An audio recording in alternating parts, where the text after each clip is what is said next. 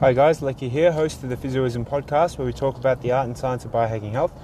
Today is the 3rd day of January 2020, and it is my son, my little fellow's 2nd birthday. So fast this guy's grown up, it's unbelievable. So this weekend we've got a bit of a special thing organised for him down at the Easter Beach in Geelong, which was good fun. And today we started off with our traditional birthday celebration. So that includes a pancake cake with 2 little candles on top. Belinda organises, the balloons and the streamers, so the kids can get that magic and wonder as they first wake up, first thing in the morning. And that's the theme of today, magic and wonder. It's interesting when you see little kids earnestly talk about Santa or the Easter Bunny, the Tooth Fairy, birthdays and making wishes and things.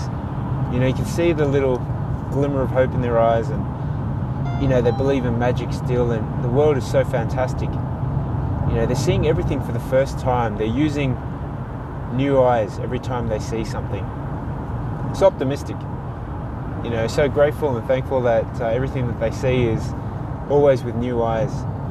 And I guess that's a challenge that I'm trying to lay myself, or just to remind myself of, is looking at things with new eyes.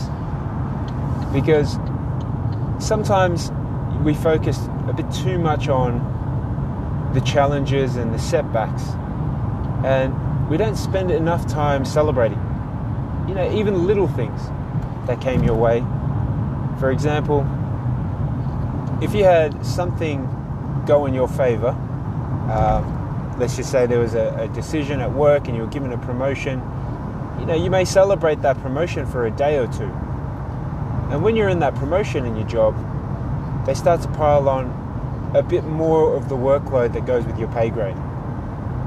And then you start focusing on the setbacks.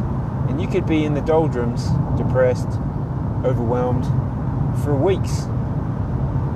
You could think about someone saying something to you in passing, and maybe you took it in the wrong way, or the context wasn't really there for you to understand the comment. And you can think about that for weeks after the comment was said. It can really hold you back, myself included.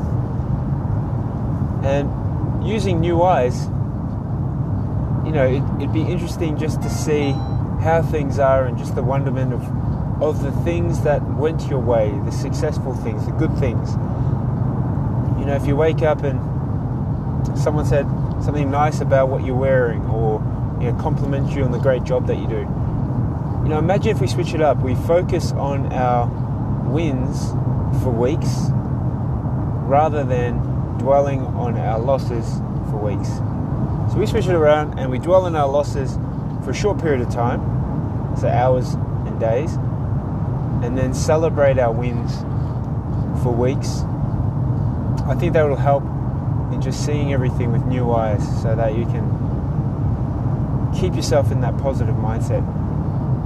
So that's one of my challenges this year, is just looking to try and see at opportunities with new eyes, and looking at setbacks with new eyes. And using my son as a little example, he's a happy little fellow, only 2 years old. He's up and about, walking around.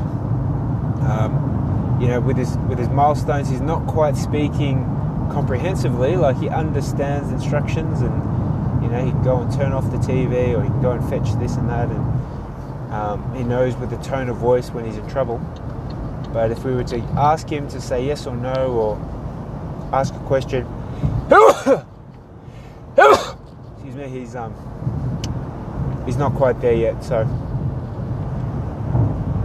happy birthday, little guy. Love you, little fella. That's my physioism for today. I'll speak to you next time.